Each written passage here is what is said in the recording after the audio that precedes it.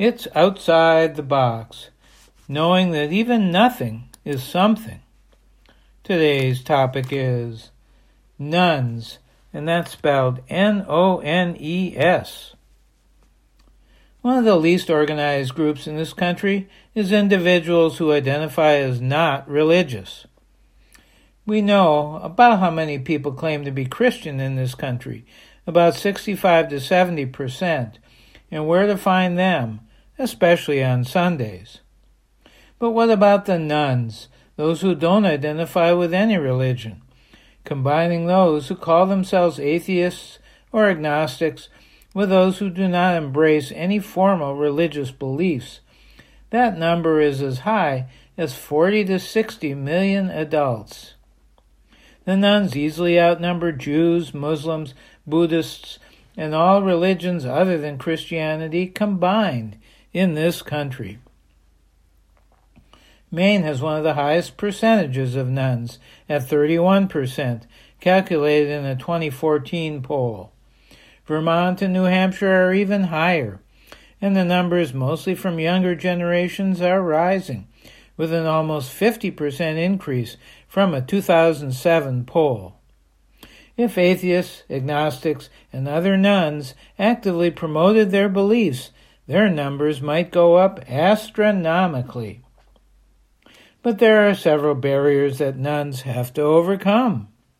Most people want to identify with something they are, not what they reject.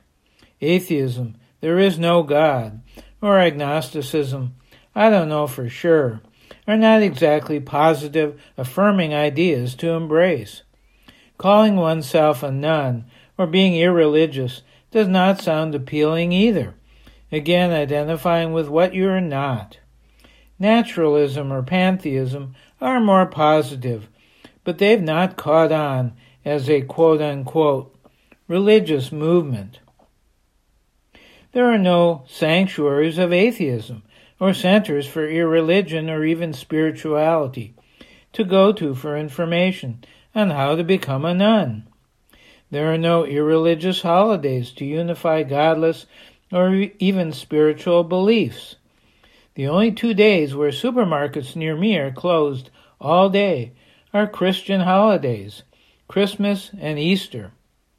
Stores stay open on July 4th, Labor Day, Thanksgiving, and New Year's.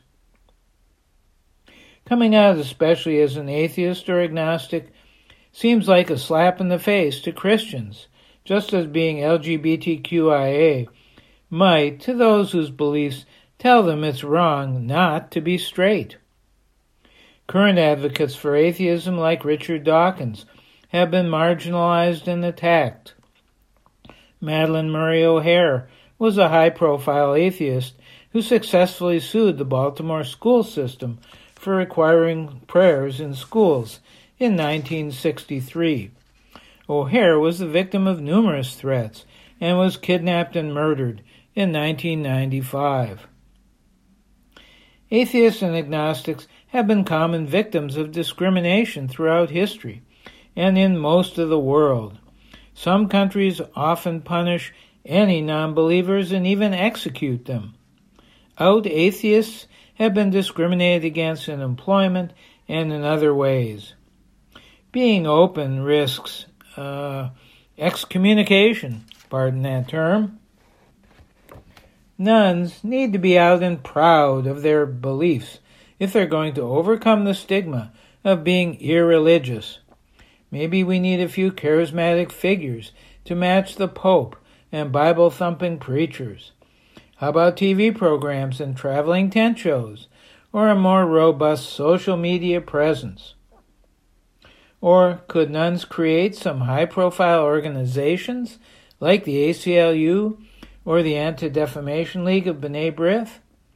Who's heard of the Freedom from Religion Foundation or American Atheists?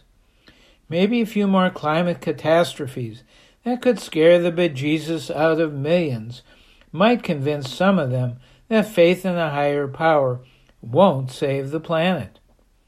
Or trusting science rather than faith to save oneself from COVID-19. Maybe it's time our second largest so-called religious group, the nuns, spoke up and demanded attention to their needs and respect for their beliefs. Do you agree?